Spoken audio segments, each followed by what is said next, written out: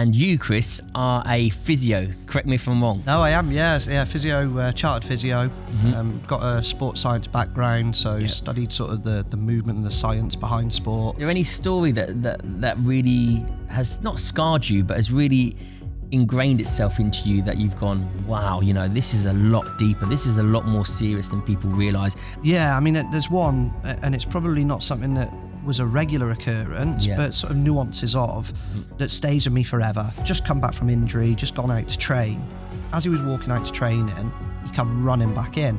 And all the managers like, straight away, hands up to me, what's going on? Like, what's he doing? Is he right? Is he not right? Is he injured? Is he not straight injured? to you? Straight on it, straight on it. He's like, I need to go. I need to go. I was like, what's going on? He's like, I can't say I need to go. 2 days? Yeah, 2-3 days gone. Couldn't get hold of him, couldn't ring him, anything. I'm getting questioned, where is he? Like, I don't know. Like, I've tried to phone him, tried to contact him, really unlike him.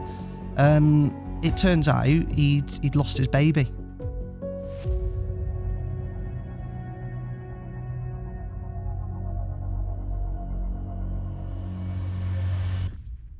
Chris, how you doing, buddy? How you doing? Nice to meet you. How's things? things? Nice to meet you. Yeah, good. How are you? Good. So you've travelled from where today? Sunny Shrewsbury. Yeah, it's been a bit of a journey, but no, it's great to be here. Nice, mate. Well, listen, first of all, it's great to have you on, and welcome to the Ether podcast. As you know, that this platform, my podcast, is for the people, i.e. yourselves, to give an honest and open and what happens in the real world sort of view on whatever you do. And you, Chris, are a physio. Correct me if I'm wrong. No, I am, physio, chartered physio. Got a sports science background, so studied sort of the movement and the science behind sport initially. Found a real passion in the way the body worked and what happened when it broke down or breaks down. And then ways we can sort of reduce the risk of that happening, but also then fixing it when it inevitably does. So you work in the football industry, so with Premiership clubs? Have done. I've sort of quite a wide range. So worked for 15 years or so in lower leagues, Leagues 1 and 2. With Shrewsbury Town. Then moved. Are they rubbish? Are they? No, they're not rubbish. Just not good. No. They're going to be in trouble. Yeah, now. exactly. Like slating the podcast. That's it. No, they're great club. Backpedaling. Mate. Yeah, no. They're a great club. And spent, as I said, sort of 15 years. Massive part of my career there with so many fond memories. Then kind of went up the food chain a little bit into the Championship with Ipswich, and that didn't go so well. Okay, why's that? A lot of it to do with culture, in my opinion. I think. Okay, so go back there. So you've worked as a physio, Division 1, 2. You work your way up. And then you. A lot of people think that football is this glamorous sort of. Is it a multi-trillion dollar or multi-trillion pound industry? You know, and the whole world, the whole country is obsessed by it. You know, people plan their weekends over it. People ditch their families over it. They're like, right, I've worked all week. I'm now going out with the lads to the football. It's almost a cult. It's almost an obsession. So you work your way up to Ipswich, you say? Yeah, Ipswich in the Championship, and it was a club very much in transition at the time. Sort of very much punched above their weight for a number of years, with Mick McCarthy as manager. He decided to step away. They decided to go a slightly different direction with a new manager, who came in with a lot of sort of changes afoot and wanted to sort of make different ideas and push, I guess, science and innovation forwards. And looking back in hindsight, probably wasn't the right time to do it as quickly as that it happened. There's a lot of sort of instability, I guess, around the club at the time, and didn't go so well, the culture within the club. So talk to me about the culture within the club. What do you mean with the culture? Do you mean a mix of culture or just people not agreeing or did you obviously foreign players in there, the understanding, the language barrier? What do you mean by a mix of culture? A whole mix. So it's sort of, you walked in on day one and you kind of put higher teams up on a pedestal to think that these teams have won big accolades in the game. They've got a massive ground, should have a big setup. So you walk in with almost preconceived ideas of how people will be, how the facilities will be. And very quickly we walked in, and in truth, I was like, oh my God, we've got a bit to do here.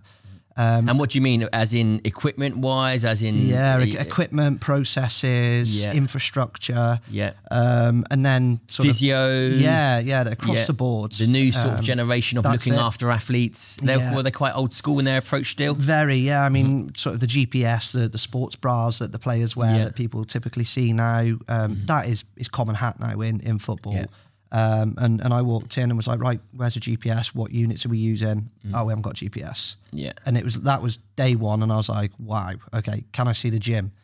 Yeah, walked down into this building, and the gym was a school hall, basically. Very sort of... And what year was this? Oh, this was probably about 5 years ago. Oh, so not Oh, no, recent. Recently. Yeah, I mean, still relatively recently, yeah. So straight away then we're going into the ownership and saying, right, okay, we need X amount for GPS vests, we need X amount for gym kit. And this is a club that feel that they're punching above their weight, but they're a big club. Yeah, of course. So it's almost like we're battling against their preconceived ideas of, no, we're a big club, we're a championship club, we've won accolades at higher levels, FA Cups, but actually they're slipping backwards and regressing.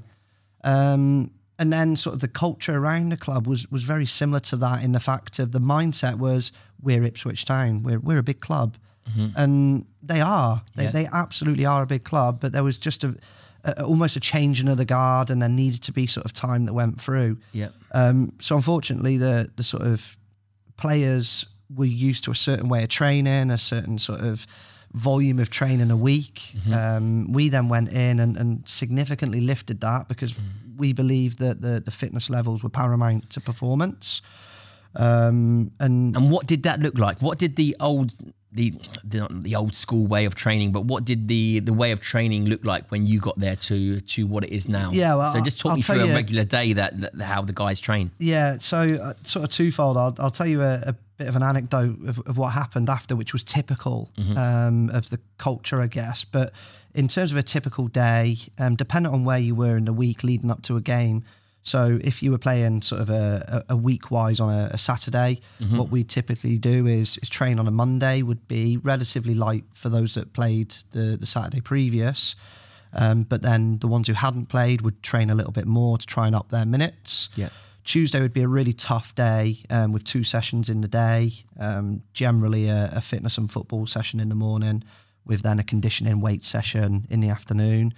A day off Wednesday for recovery, although players would come day in. Off. Listen, day off. You're resting the mind as well as the body. That's a big part of it. No, it is, Thursday, we'd then do another double session. So it'd be football session in the morning with some more lighter sort of weight orientated movements in the afternoon. And then going on to Friday, it would be sort of a reduced session. You'd be looking at an hour and a quarter-ish training, but a lot of that would be more on the tactics for the game upcoming. Yeah. We typically then travel wherever we're going if we're away on the Friday, ready for the game on the Saturday. But kind of it's full on. Yeah, it is, and again, a lot of sort of mental drain as well, because you're getting thrown. Well, the players are getting thrown a load of information about what their direct opposition's going to do, what they likely will play, what position they'll play, formations.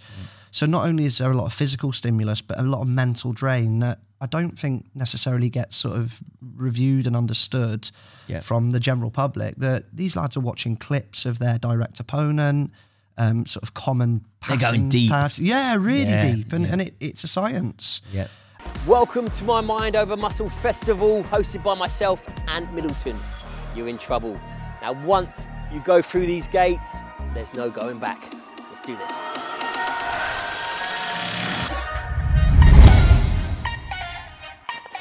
With 250 acres to play with and to fill, come along, fill it up, and come play with Team Ant. My Mind Over Muscle Festival, hosted by myself, Ant Middleton, is open to all. Come along, face your fears, and unlock your true potential.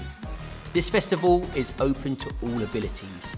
It will be action-packed, fear-defying, and a coming together of positive, like-minded people, encapsulated with the main ingredient, fun. But yeah, I mean, the sort of the anecdote, I very quickly went in pre-season, and we were playing a warm-up game, if you like, on the Saturday. So we were going through the warm-up process on the Friday, and being pre-season, we're trying to get a lot of fitness into the lads. Sure. And we're just starting the warm-up on the Friday. The lads are sort of jogging round. And one of the players turns round and says, will we be done after this? And I'm like, no, it's pre-season. Like, we'll have another hour and a half. Yeah, we'll be like going into the game fatigued. Just starting. And he's like, I've got a tea time booked.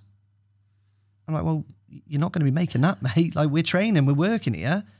He's like, well, yeah, but like previously with the old manager, then I'd just do this and then I'd go and play golf. I was like, not before a day of a game. Like, you won't be able to. We've got a load of information to get into you. It's pre-season, so we're trying to up your fitness. So very quickly, it was almost night and day for the players. Right. In hindsight. And how do they take that? You know, when you look at the players, they have this stigmatism behind them that they're all prima donnas, and what you've just said there sort of fits into that sort of realm, shall we say. Are they hard to fucking deal with? Are some of them wankers? Some of them, yeah, straight. Yeah, they come in and they treat you like shit, and they think they're in their head they're fucking Champion League fucking players. And I guess it's kind of their upbringing. So like these players now in the system that we've got, they go in at under 7 being told they're a world beater. They're going to be the best footballer in the world. They're going to earn tens of thousands of pounds. They're going to not have to worry about work after football. So they almost get put into that mindset. So all they know is, I'm the best. Like, why would I need you? Well, actually, I'm the physio that keeps you on the pitch. So that's why you need me. Yeah. But yeah, a lot of them do. However, I've met some of my best friends and some people I speak to on a daily basis in football who are the nicest, most grounded people, even at the top of the game. There's people sort of playing in the Prem who I speak to now on a sort of daily, weekly basis who are absolutely brilliant, eternally grateful for the small piece of work that I did to help them. Yeah. Driven. Realising that it's a team, you know, there's loads of working parts here. There's the small cogs that behind there that if you took that out, then you wouldn't be on that pitch. That's it. And I think some of absolutely. I think some of the more sensible of the guys who are making it into the top end now, they're kind of investing in themselves. So there's one in particular he's got himself a strength conditioning coach outside of football to come into his house. He's employed a full-time chef. So they see themselves as a business, I guess, in their own right, that they're investing in their business rather than just going pissing it up the wall or buying the latest Lamborghini or whatever it might be. So there is sort of... I like a Lamborghini. Yeah, I do like a Lamborghini. I wouldn't know. You wouldn't. But yeah, my thoughts are there are some brilliant people there. Brilliant in football. Some of them are, I guess, a victim of the industry. Yeah, of the environment. Yeah, it is. And like, again, even at the level of Ipswich, which is still relatively low level compared to the top 4 in the Prem, like I'd get but not too far behind. No, Championship is like there's that fine line of you know of breaking into the Prem. Definitely, where, and that's where the luxuries are. That's it. Yeah. So, and it's one of them where like I'd go there and we'd be flying to a game, for example, and I'd get into a training ground and they'd be like, right, have you got your passport? And I wouldn't even be out my car before my passport's getting taken off me, same as the players. And they don't want for anything, these lads. And it's kind of twofold. I understand it because they go through such an amount of mental torment through the week in terms of fighting their niggles with their body. No football player will go out onto a pitch 100% fit. Period. Yep. Absolutely simple. They're always carrying a knock, a mental issue, remnants of an old injury, a tiredness. And do you think they've got that sort of physical robustness? We'll go on to mental robustness in a minute, but that physical robustness of how they were back in the day. You know, you see them not diving around. I'm not timing everyone with the same brush, but you talk about these small niggles. You know, it seems like, you know, they get a knock, they're off. You know, a lot of the players back in the day, they got a knock, they got back up. You know, their team would rally around them, and you just see just more of a physical game where, you know, they took knocks, they gave knocks, and they get up and crack on with the game. But now I think they're so aware of their career and the longevity of it that, you know, it's more technical now. They don't go in for the big tackles. They're very aware, self-aware of getting injured and potentially being careerless or without a job. Definitely. Does that affect the game? Yeah, I mean, I'm going to put my physio hat well and truly on now and kind of say, I believe that's because us as professionals have improved our game, if you like, as physios, that the information that we're giving over to players makes them more informed. So one of my key objectives of being a physio, certainly in sport, is to make the players understand a little bit more and know the consequences and know the things they can push on with a little bit and the knocks and the niggles that they can go through, but also the consequences of being reckless when they were playing back in the day and they'd try and play on with a broken leg and everything else. There's a very fine line, but without a shadow of a doubt, the players are more sort of intelligent and aware of the consequences of certain injuries and what they can go through, and they're much more body aware than what it is. That brings its own difficulties because any injury that they have, it's almost like, I need a scan. Yeah. I need an MRI. Yeah, almost that. And in your head, it's right, that distraction, that niggle. That's it.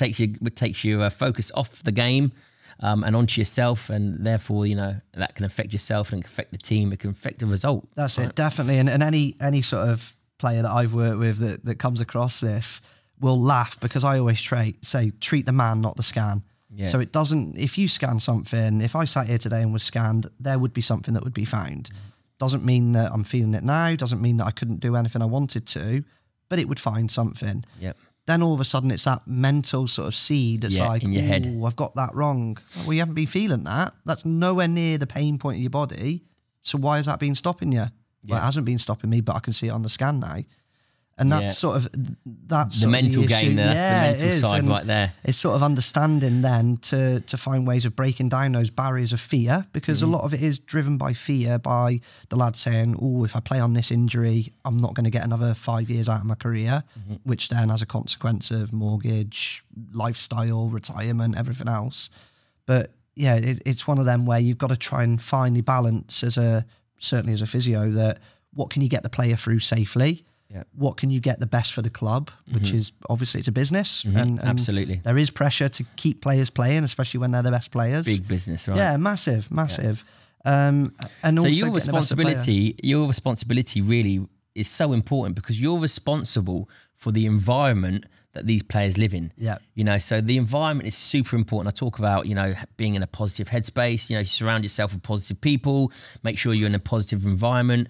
And you've got a huge responsibility to ensure that their environment is something that's going to affect them in a positive way, psychologically and physically. How much pressure is that on you, and how much pressure do you get from the heads of the club to perform at your optimum in order for the players to perform at their optimum? Yeah. You personally? Yeah, I mean, it's huge. Like the pressure, having worked in football, it is huge to set the standards. Now, I think a lot of that is driven from within. Yeah. So I always call the physio room the room of truth. You will always find out if the lads are pissed off with someone, if they're unhappy, if they're feeling something. So they can come in there and they can sit there, you can work on them, and it's almost a therapy for them. It's almost not only are you treating them physically, but do you really get into their personal problems? Massively, yeah. So I take really seriously the sort of interest in the biopsychosocial model, I guess it is. It's not just treating that body and rubbing the legs or moving the knee through range of movement. It's about getting into that player's psyche, knowing what he's not liking, knowing what he's getting agitated about, knowing what's annoying him, knowing what his fears are. Fear is a big thing, and it can be like inhibit any top performance because of that fear and the seed of doubt constantly in the background. Is there any story that really has not scarred you, but has really ingrained itself into you that you've gone, wow, this is a lot deeper, this is a lot more serious than people realise, and this is what players have to deal with on a regular? Yeah, I mean, there's one, and it's probably not something that was a regular occurrence, but sort of nuances of that stays with me forever. And will never leave me. And kind of informed, changed the way I worked, and really pushed me into this, making sure that we're understanding the person and making sure we're delving deeper into, rather than just the body or what's gone wrong with the body, is there something wider or bigger that's causing this stress? Tell me, Chris, tell me. So there was a chap who I'd worked with off and on for sort of a number of years through his contract, and he'd been injured a few times and always sort of contact injuries, unlucky really more than anything. And the one day he'd just come back from injury, just gone out to train, And as he was walking out to training, he come running back in. And obviously all the managers didn't. So he's gone out onto the pitch. Out onto the pitch. Just turned around straight back in. And all the managers like straight away. Yeah, hands up to me. What's going on? Like, what's he doing? Is he right? Is he not right? Is he injured? Is he not straight injured? to you? Straight on it. Yeah, straight on it. Screaming across the pitch. And that's typical. Sort of my responsibility. Do you know what I mean? So I'm like, what's going on? So he comes flying past me in the changing room, running. He's like, I need to go. I need to go. I was like, what's going on? He's like, I can't say I need to go. And he just disappeared. Literally off the face of the earth on the pitch, 2 days. Off the pitch, I need to go. Car gone. 2 days. Yeah, 2-3 days gone. Couldn't get hold of him. Couldn't ring him. Anything. By this time, the bigwigs at the club are involved. I'm getting questioned. Where is he? Like, I don't know. Like I've tried to phone him, tried to contact him. It's really unlike him. It turns out he'd lost his baby. His partner at the time was heavily pregnant, I think right at the end of her term, and lost a baby, was stillborn. Fucking hell. So he's gone onto the pitch, gone off. They're thinking, who do you think you are? You know, you've gone off the pitch, you know, you don't make the rules around here, mate. We tell you to stay on the pitch, you know.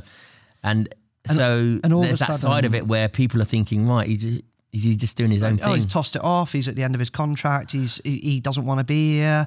All of these things were said in that 2-day period. And then he phones me out the blue on sort of like the third day and was like, look, this is what's happened. I don't want you to tell anyone. I'm like, oh shit. Thinking sort of club against player. The player, I'm acting in the player's best wishes really and best interests. He's asked me not to say anything. The club are saying, where is he? Have you spoken to him? I'm employed by the club. Is there a sort of confidentiality sort of line that you can't breach? Yeah, or definitely. Whether that's official or non-official? Yeah, and moral as well. I think from a professional point of view, there's absolutely a patient confidentiality line that I have to go down. So what did you go down when he told you and you were put in that position? This is what people don't realise, what happens behind the scenes. Exactly. You're put in that position where you're being employed by the club, but you've got, you know, this person who's saying, don't say anything. That's it. Yeah. And you're torn between your career, basically, and then going, right, and then someone else is suffering. And that's the thing. I'm a bit of a stubborn mule at times. Yeah. So I and luckily I got on really well with the management sort of overall. They were brilliant with me. Yeah. So I went in and said, look, I need you just to trust me on this one. I need you just to let me take the lead on it. There's a really valid reason why he can't be in, but you need to just trust me. And even then, did they? Yeah, they did. In fairness, no, they did. They were brilliant. Yeah, but not without questions. Not without. Oh, go on, just tell us. I won't tell anyone. So there's that pressure. Yeah, there's that pressure sort of coming in. But then the pressure on the lad is when the news eventually broke a week later. He phoned the manager or the assistant and kind of said what had happened, and all of a sudden the tides change. Yeah. But then there's when do you think he'll be back in? When do you think he'll be and oh, it's grief. How long? How can you quantify grief? Yeah, of course. So I said, look, like he's going to be ready when he's ready. And the chap was a lad. He wanted to be back in, and he come in within a couple of weeks. I can't remember the exact time frame, and it was like nothing had happened. But there was something there with him, and something underneath, as you could well imagine. Do you think there's huge mental health issues, not so much problems, but issues with players being able to talk, being able to open up, you know, because I know very well the military, you know, the footballers, rugby players, you know, the banter's, you know, up there at the highest level. Yeah. So there's that, you know, and it is a contact sport, it's a physical sport, you know, it's a man's game, you know. It's like let's be honest. And is it hard for men within that industry, football players, to open up and talk? Yeah. Do you think they just cut it off emotionally and they just crack on with their work and just leave their family life or their social life or whatever it may be to one side? Yeah, I mean, it's well travelled, I guess, and people are looking into it and trying to put a lot of time into this, being there for one another and everything else. And whilst it's improved and people are more open for sure, there's still almost that mentality of, well, I'm not showing any weakness. And it's seen as voicing your concerns, your fears as a weakness, which is why I believe then that the room of truth, the physio room, is all important, because you get them on that bed often in a one-on-one situation, and you gently start talking and maybe start probing with your questions a little bit. And all of a sudden, before you know it, these deepest, darkest fears are flooding out, and I'm worried I'm not going to get another contract, and I've just got a new house, and I've just paid £700 a month for a car, and this, and I'm not sure I've been playing well enough. I'm not sure I'm going to get a chance to show I'm good enough. And all of these things come through, and then you kind of get down the line and say, well, why don't you go to the manager or the coach and say, what can I do better? Like, can I train more? Can I be fitter? Can I sort of be less greedy in front of goal, for example? And oh no, I'm not doing that. I'm not questioning. I don't want to be seen as like a teacher's pet and going and seeing what I need to do with the manager. And there's this whole sort of changing room culture. And I kind of see a lot of synergy with military and football in terms of it's a high performance environment. You individual, but you rely on your team.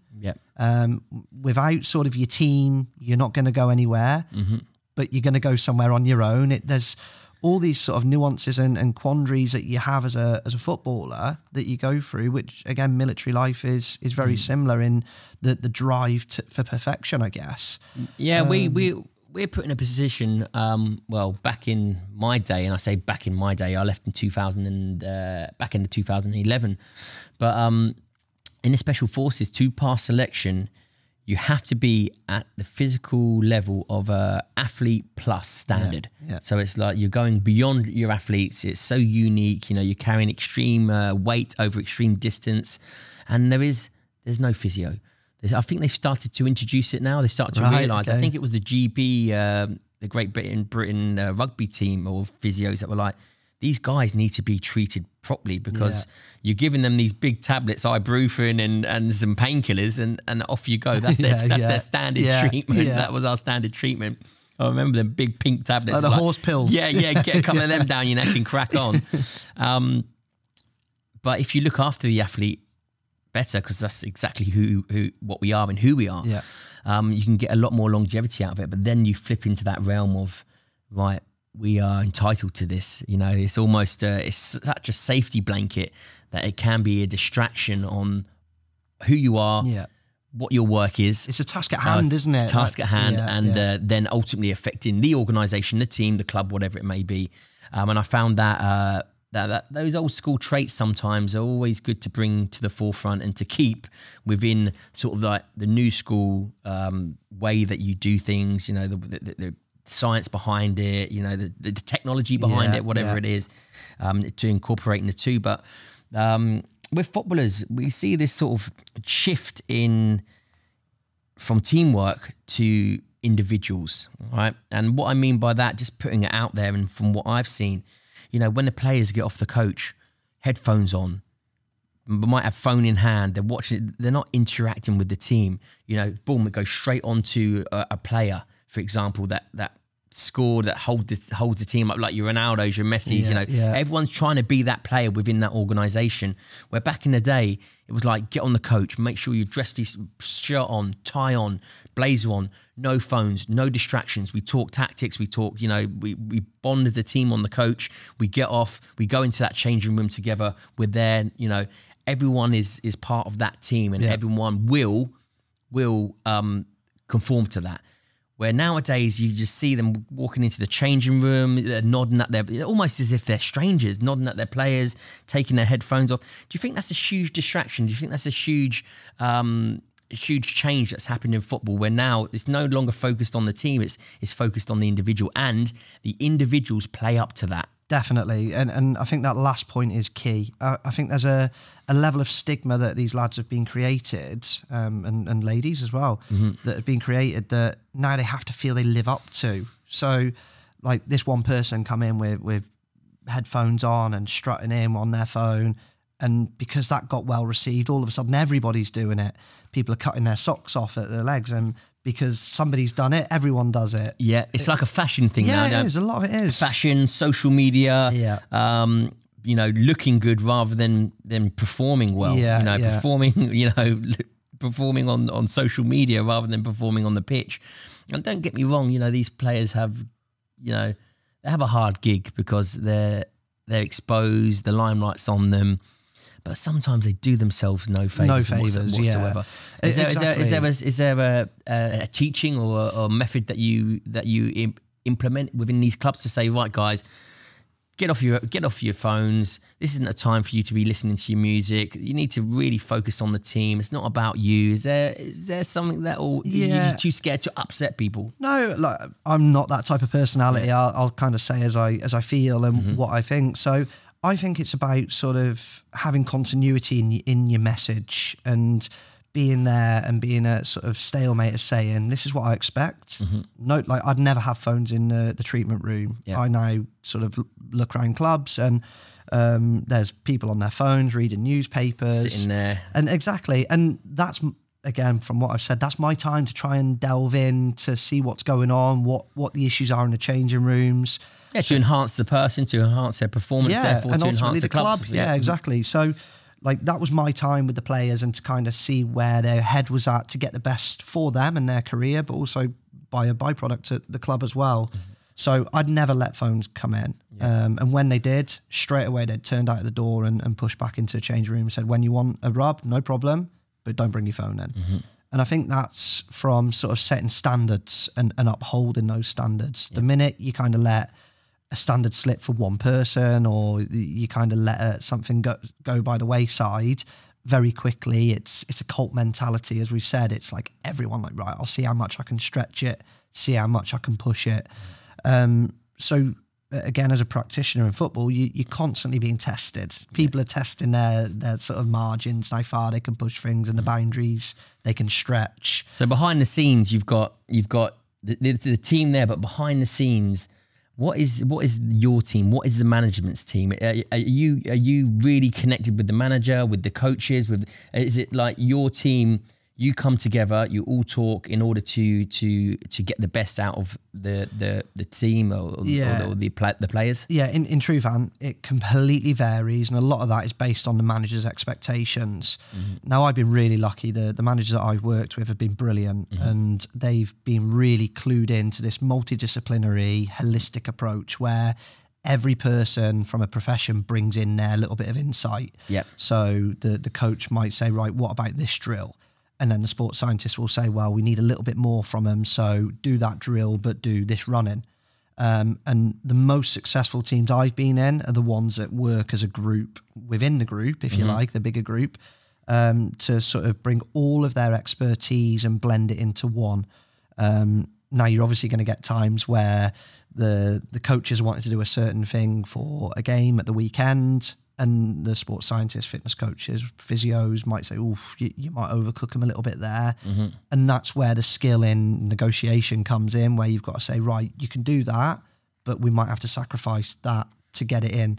And are these players used, do you think the players, from not only the pressure from the manager, but from the owners of the club, do these players sometimes get treated like racehorses? They're literally put in a cycle. Assets. They have assets. They have to perform. They have to be, try and not be injured. If you are, do you know what? We get you fixed as soon as possible. Doesn't matter if you're 100% fit. We need you back out on that pitch.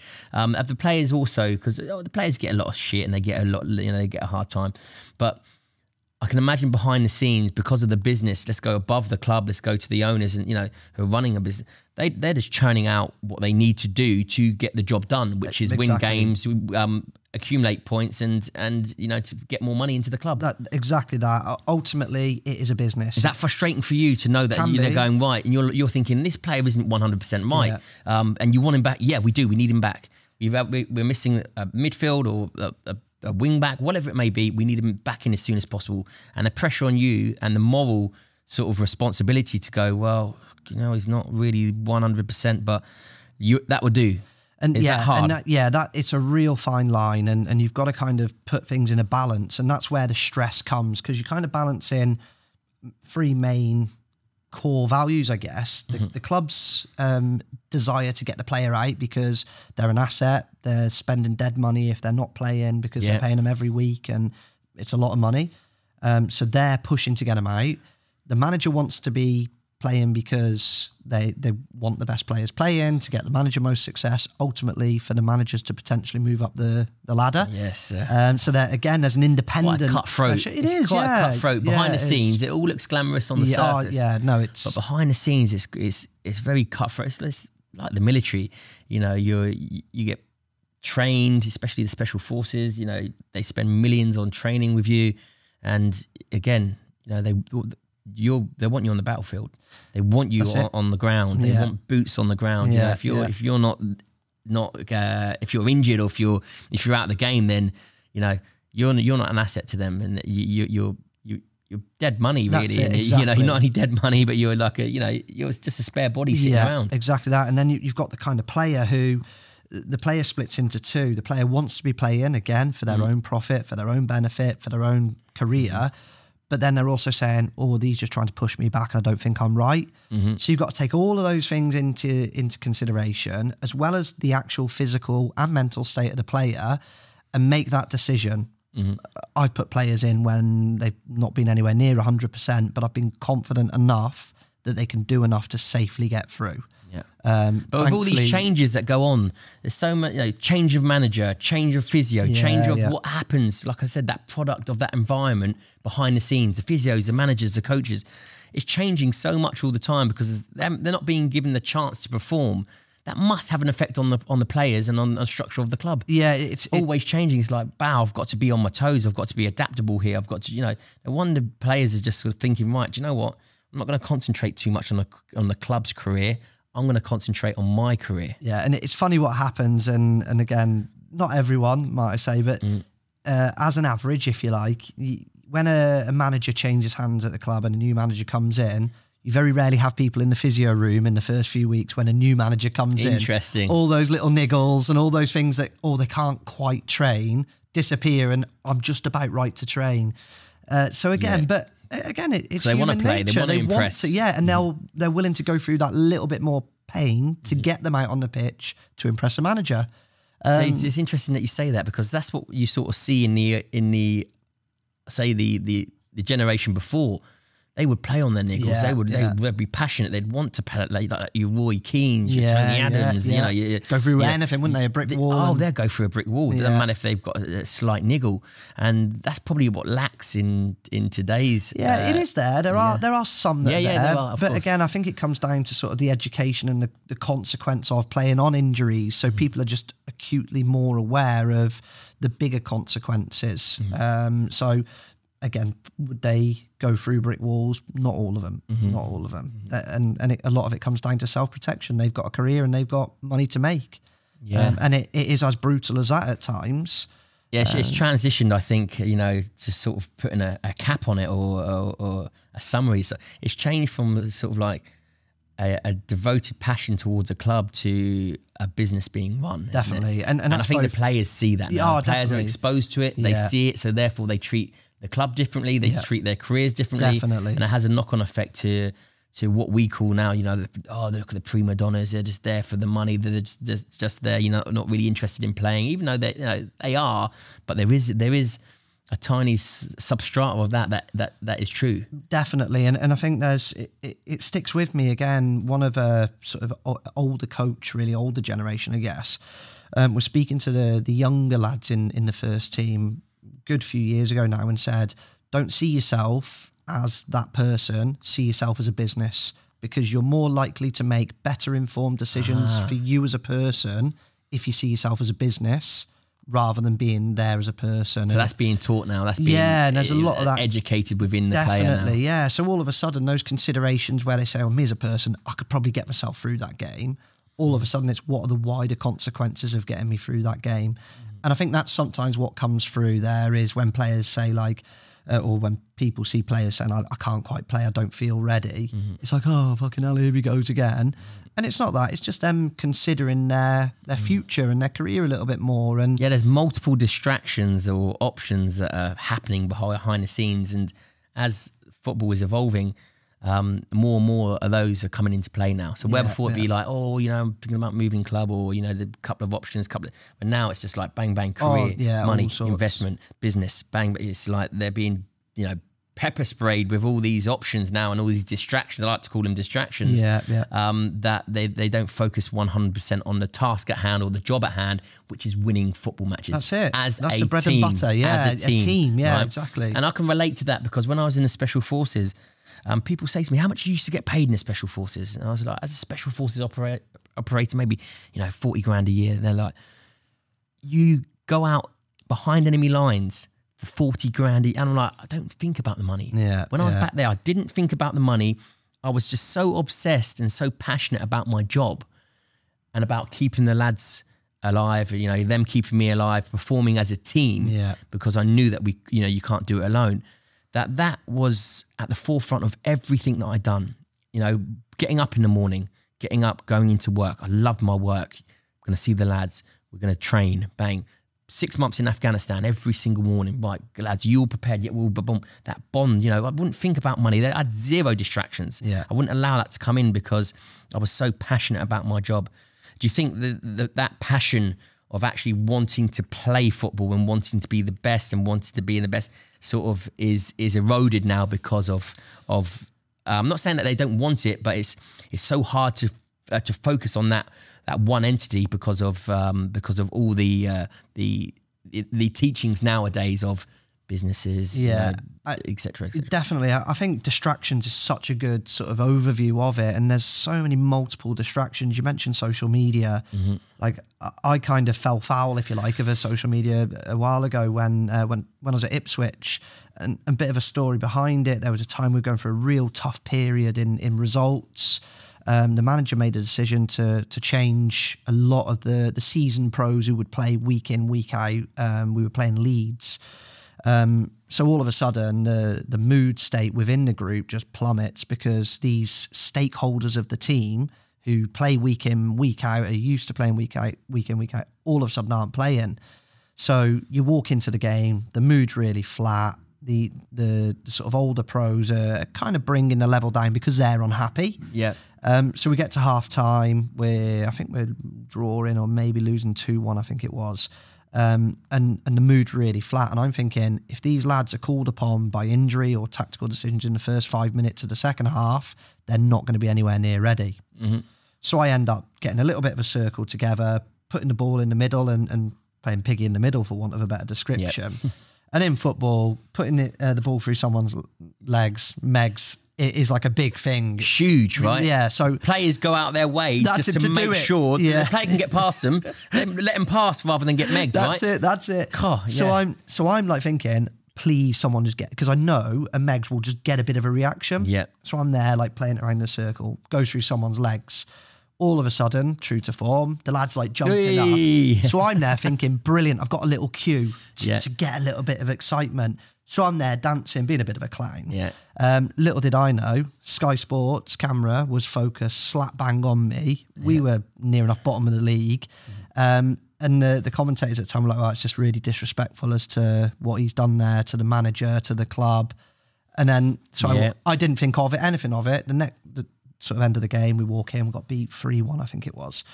And I like got my phone out and I'm like, wow, I've got loads of notifications here. Get out of my club, you scum. People love me. Straight away, notifications off, never read anything into social media again. But for me, that's the tiny, tiny scale. These lads are getting that day in. That's a tiny exposure on they're getting that. And their lifestyle, day in, day out, they're getting that. So then them carrying that into games and the added stress that's sort of psychologically putting on them, like no matter how hardened you are, there's almost an element of, oh God, do they actually think that? Am I actually that? Yeah, I think that's a huge distraction as well, because, you know, you talk about being ridiculed, really, because that's what it is on social media. People know, players know if they get a megs, if they miskick the ball, that's going to go viral. And it's brutal as well. Of course, it affects their game. Because I don't care how much you think you can cut it out, because I'm very good at cutting it out.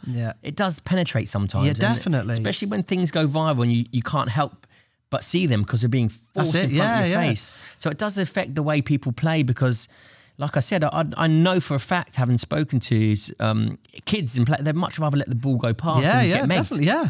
And it's a case of, right, God, I'm glad I didn't get megged because that might make it on social media. However, we've just let a goal in. Yeah, well, in training, in football, meg's £2 fine. So you get fined £2 for getting megged. So, yeah. So it's like all these things, like that. So you get a meg in front of the pitch, and that's why everyone's celebrating because they think I've got £2 in the kitty. Yes, I love that. Do you know what? I absolutely love that. There's like loads of these little things that come in, but then you think, well, they really stress in. And I remember at the time, like I'm, as I said, I'd like to think I'm fairly robust and can deal with things and can kind of block things out to a degree. But then that goes on. Then all of a sudden, within minutes, there's my WhatsApp groups going off with my mates, all my best mates, thinking they're being funny, thinking it's hilarious. And I remember at that time thinking, oh my God, like everyone. You think it's hilarious. This. He's being ridiculed. Yeah, he thinks he's been ridiculed. It's gone viral. Then it affects the team because it affects the player. It affects the behind the scenes. It has this massive knock-on effect. I don't think people realise the negative ramifications of a viral ridicule, shall we say, that goes around not only psychologically, but that knock-on effect that it has towards the team, towards the management, towards the organisation in general, and towards the sport. We can go much bigger with this. Megs is a huge thing in football in general. Everywhere around the world. You see some of the managers. When Messi megs people, and it's almost then before you know it, it's gone viral, and again, it will affect the way that people play, and it will affect the way that people think. Players' well-being, how does it affect their well-being? Oh, hugely. I mean, it just feels sort of savage thoughts for a lot of them. And because a lot of them are that driven in a way of, I've got to succeed, I can't be megged. Then all of a sudden it's, I can't be megged. Then they get megged. Oh, I've been megged. What am I going to do? And it's in their head, rent-free for the rest of the game. Absolutely, yeah. And then all of a sudden, before you know it, the player's gone past them 5 times. And it's completely affected their way of thinking, their way of playing. And it isn't. And then like taking that outside of football into the real world, and you can relate that people will make a mistake or they'll forget something. All of a sudden it's like, oh, I forgot that. Oh, and it's that... putting in coping mechanisms, I guess, and dealing with those pressures and strains and saying, you know what? Yeah, you've got megged, but didn't lead to anything. He didn't go and score after it, or it didn't do this. You might be £2 lighter, but didn't lead to anything. So, like, does it really matter? Like, make sure the next time you're in a better position. Maybe there's a way behind the scenes where Megs doesn't cost £2. Megs is just Megs. Do you know what I mean? It's like because it's... We'll give you £2 if you make a tackle. We'll give you £2. I think there can be a whole sort of change of the guard behind the scenes on the whole megging. It's funny, you mentioned earlier about the kind of financial rewards and the education that these lads have. I've spoken many a times with sort of many people about saying what should be done, in my opinion, is these younger lads coming through now. I noticed the other day a 15-year-old come on for Arsenal in the first team. And these lads who'd be earning tens of thousands of pounds should be given a basic wage, and the rest be put into a fund where they can't touch, or they're made to invest, and that then safeguards their future and sustains that. But the problem is if you then went to sign that player and said, right, I'm going to give you £500 a week, and £19,500 of that a week has to go into a bond, or they'd be like, oh, I'll just go and sign down the road at another club that'll just give me 20 grand cash. So it's hard because you're wrestling then an industry. Do you have financial advisors embedded in the club? Yeah, I mean, again, sort of there's been a lot of work, certainly from the FA and the PFA, who look after the players' well-being largely. You'd think that'd be part of the management behind the scenes. You've got your manager, you've got your coach, you've got your physio. A financial advisor would be a great addition to that hierarchical structure. Definitely. And one of the big sort of progresses I've seen over the years now is that there's been a sort of a welfare or player liaison officer who typically will source externally those people. So they'll be the ones who goes and gets the best investments. But it's not obligated for the club. Not prerequisite at all. It's just a choice. Yeah, absolutely. See, maybe making that part of the club's ethos. is welfare management. Definitely. You physical management, psychological. You're doing all of that anyway. Yeah. So taking that welfare management away in hand as well, or in house, could potentially stop a lot of distractions from affecting the players' performance. Well, just about saying positively, reinforce their performance and improve their performance. Exactly that. Because they feel more content. The less distractions, the less the less they have to deal with outside of what their job entails, i.e., getting the job done. The better they perform, surely. Yeah, absolutely. I know there's been a few. The Leeds manager at the time made the players go out and do, I think it's 5 hours of effectively community service, but going and doing somebody's job to appreciate. And I thought it was a really good mentality. Yeah, but I also know what it would have been, how it would have been received in the changing rooms. We'd have been, oh, fucking here we go again. But the entitlement, the sense of entitlement, there's a fine balance there. That's it, yeah. Do you know so what these I mean? players were made to go and see what people had to do to pay their £25 for a ticket on a Saturday. They had to go and sort of do these jobs that are classed as menial, but they were doing that really to go and fund their obsession of football, to watch these players on a Saturday who get the best meals, the best kit, the best this, the best that. And I thought it was a really novel way and a really good way of doing it. But behind that, I also know what would have been said in the changing room have been like, oh, here we go. Like, what a shit idea. And with their money, you hear about footballers gambling, about footballers drinking excessively. Is that a huge problem within the industry, gambling and drinking? I know drinking not so much now. Yeah, but gambling. Yeah, gambling not so much either anymore. But it's a lot of it is dead time. And again, players don't want to sort of put themselves to be shot at. One of my really good friends, he died a while ago, unfortunately. He played football, Marv Morgan, and Marv was a larger-than-life character, been around lower league, so again, had to sort of do something after football. And I remember him dreaming up this idea on the bus back from a game, saying, I'm going to start my own clothing brand. And I remember at the time, the manager saying, no, you're not, concentrate on your football. And Marv, being Marv, was like, no, I'm starting my own clothing brand. He was drawing sketches on the bus's back. He was leaving training and going and sort of sitting at home, dreaming out what he's going to do. And that then born Fresh Ego Kid, the clothing brand of which Marv started. But in the early days of that, Marv was told, ridiculed, actively prevented from doing something that would take his time. Yeah. So instead, at the time, there's other players who would just go... Because he's contracted, getting paid good money to focus on football. The job at hand. And I could, the amount of times I heard a coach on the day say, you need to focus on football, not your clothing brand. It's scary the amount of times. And testament to Marv, not only did he go and succeed and build a really strong brand that was his passion, but he also did well at football. So it shows that there can be a blend of passion. They can work. And these distractions can be positive distractions that will enhance the performance of the player, the mindset of the player, which I think is hugely important. Definitely. If they're going out, they're doing something that they feel like has a purposeful meaning, then they can bring that into their game. They can bring that into the team. They can bring that into the performance, right? Yeah, and that was Marv's release. And instead of that, Marv would have been traipsing around town or sat on Instagram, whatever it might be. And instead of trying to take out all the distractions, identifying and really going down what the positive distractions are and what the negative distractions are. Does it have a negative effect on the player, therefore the team, or does it have a positive effect?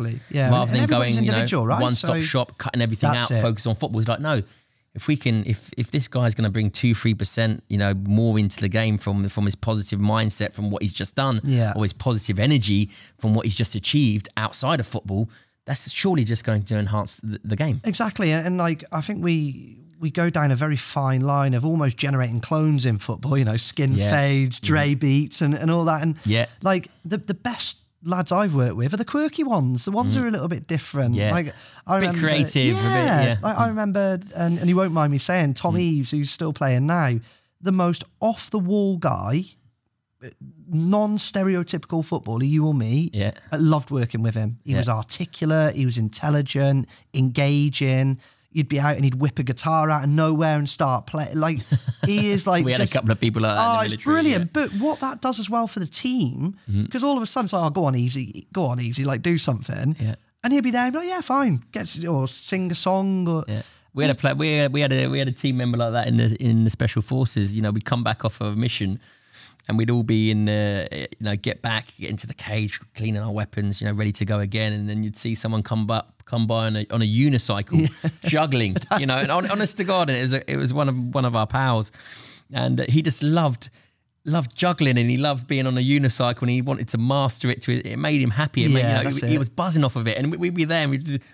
What's happening? What's that man doing? And it just make us smile as well. It allows you to decompress as well, doesn't it? And that was this way of you know, you could see he was buzzing from it. But it was just something completely off the cuff. That you go, wow, but it didn't affect his performance. That's it. Within the arena as such, or on the battlefield. So you know, go and cycle around camp, juggle as much as you want. Yeah, exactly. As long as it's having a positive effect on you, therefore having a positive effect on the team. And that's what it does, is you as an individual, what it brings to the team. And that's any walk of life. That's office-based, that's life, friendship, whatever. It's like, don't be sort of solitary.